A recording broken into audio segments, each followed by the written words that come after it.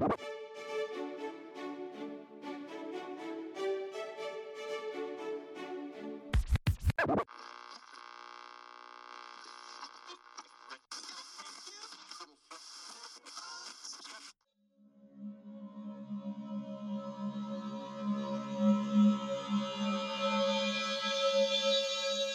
Poli-Sci coming at you, Michael Pickering here. We're talking our famous question, what's going on in the world today? And it's Monday, people. How you feeling out there? Write in, let us know how your weekend went. Oh, it is hot this summer, yes indeed. But we ain't talking about the weather. Let's go with that Lo-Fi Global for you. Colombia had presidential runoff elections yesterday, or today rather, for me, but you're gonna hear this the day after. President already may be decided. We'll be talking about that real soon. Ears open, people. And France is having, or had yesterday, but today for me again, national parliamentary elections. Super important because they just had presidential elections and Emmanuel Macron won another term. Now we'll see what kind of parliament he gets to work with. And have you been lacking in trying to get your Brexit fix lately? Well, fear not, because the European Union is suing the United Kingdom for their plans to break the Brexit agreement as it relates to trade in Northern Ireland. UK is straight saying, piss off, we do what the bloody hell we want, and that's why we left, bitches. And the EU says, please play nice, or we'll take you to the court. And to the court they go, and we'll keep you updated to let you know what happens for sure. Now to Saudi Arabia and the United States we go for two stories that are not connected, but we're going to cover them both. And the street right in front of the Saudi Arabian embassy in Washington, D.C. has been renamed. Take a 5 count to see if you can guess what the D.C. local government has renamed the street in front of the Saudi Arabian embassy. And 5, 4, 3, 2, 1. Jamal Khashoggi Way. Isn't this a statement? I mean, damn. DC is straight telling Saudi Arabia, we remember, and we will not forget.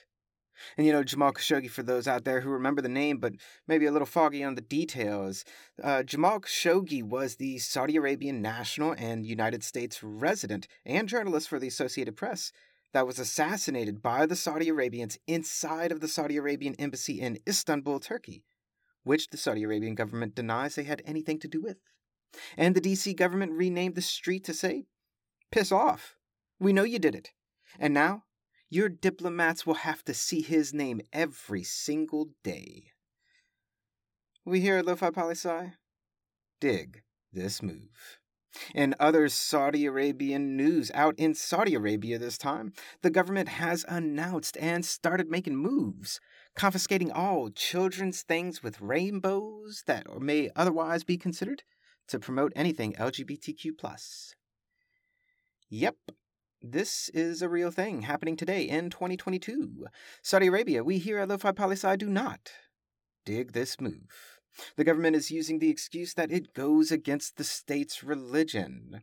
And in other news in France dealing with religion, a case of burkinis going against the state's law about keeping religion out of the public sphere. Such a diverse world we live in, right? One country can be all about religion in the public sphere, whilst another country can be all about keeping religion out of the public sphere.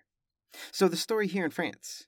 Burkinis are swimwear that women wear that wish to cover their bodies and head. Think of a full-body wetsuit that a surfer would wear with the swimming cap, basically. But out in France, there's constitutional law that bars religious displays in public. And in France, there's a stigma that Muslim women wear burkinis, and in quite a few cities across the country, they've outright banned burkinis from public pools and beaches because they say it violates the country's secular laws about keeping religious displays out of the public sphere. So there's a swimming dress code for public pools. Go figure such a thing exists in 2022. But the French city of Grenoble said, let's scrap it. Forget it. If you want to wear a bikini, that's cool. If you want to go topless at the pool, that's cool. And if you didn't know, going topless in public beaches is legal in France. And furthermore, Grenoble said, gentlemen, you can lose the Speedos and wear swimming shorts. Basically, Grenoble said, hey everyone, Wear what the hell you want. Go swimming. Have fun. It's summer. It's hot, hot, hot.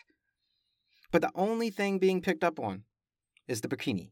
I mean, go figure, no politicians are arguing about women going topless or men wearing swimming shorts at the pools. But a bikini? Well, we'll get there. So, Grenoble lifted the ban on specific clothing for public pools. They were challenged in a French administrative court, and they lost. So, bikini ban is back on. Women are putting their tops back on, and men stepping into those Speedos and other tight swimwears before they get out to go. But the mayor of Grenoble is challenging that court decision to France's Supreme Court, saying straight up, it's time to move forward, not back. And we'll keep you updated on how things turn out for sure, people. And a last piece of news to send you on your way for the day. Let me ask you something, Lo-Fi listeners. Are you tired of the fantasy of perfection being sold today? Are you tired of all those filters we put on ourselves, over our faces, our bodies, over who we are, so we can just post a pic that can be liked by millions of people? Are you tired? ? Well, Instagram's got competition, and it's called Be Real. It's much like Instagram, but you can only post once per day. You can't like pictures, you can't edit pictures, and you get 2 minutes to take your picture, and then the app snaps the shot. And Be Real came out in 2020, so it's about 2 years old. But you know how it is to compete with the social media giants. It takes time. But that time may be now. I'll be keeping an eye out on this one for sure. More and more people are tired of looking at other people's quote-unquote perfect lives. Especially because we all know it's nothing more than filters and fantasies. Lo-Fi Poli-Sci, the lo-fi part of it all. Lo-Fi stands for low fidelity. It's a movement of music and of lifestyles, really, to celebrate the imperfections within the music and the life itself. And to say, you know what? The music and the life is better with the imperfections. And the reality is, we're all lo-fi. And I wouldn't have us any other way. Love all you lo-fi listeners out there. And happy Monday. And talk to you tomorrow.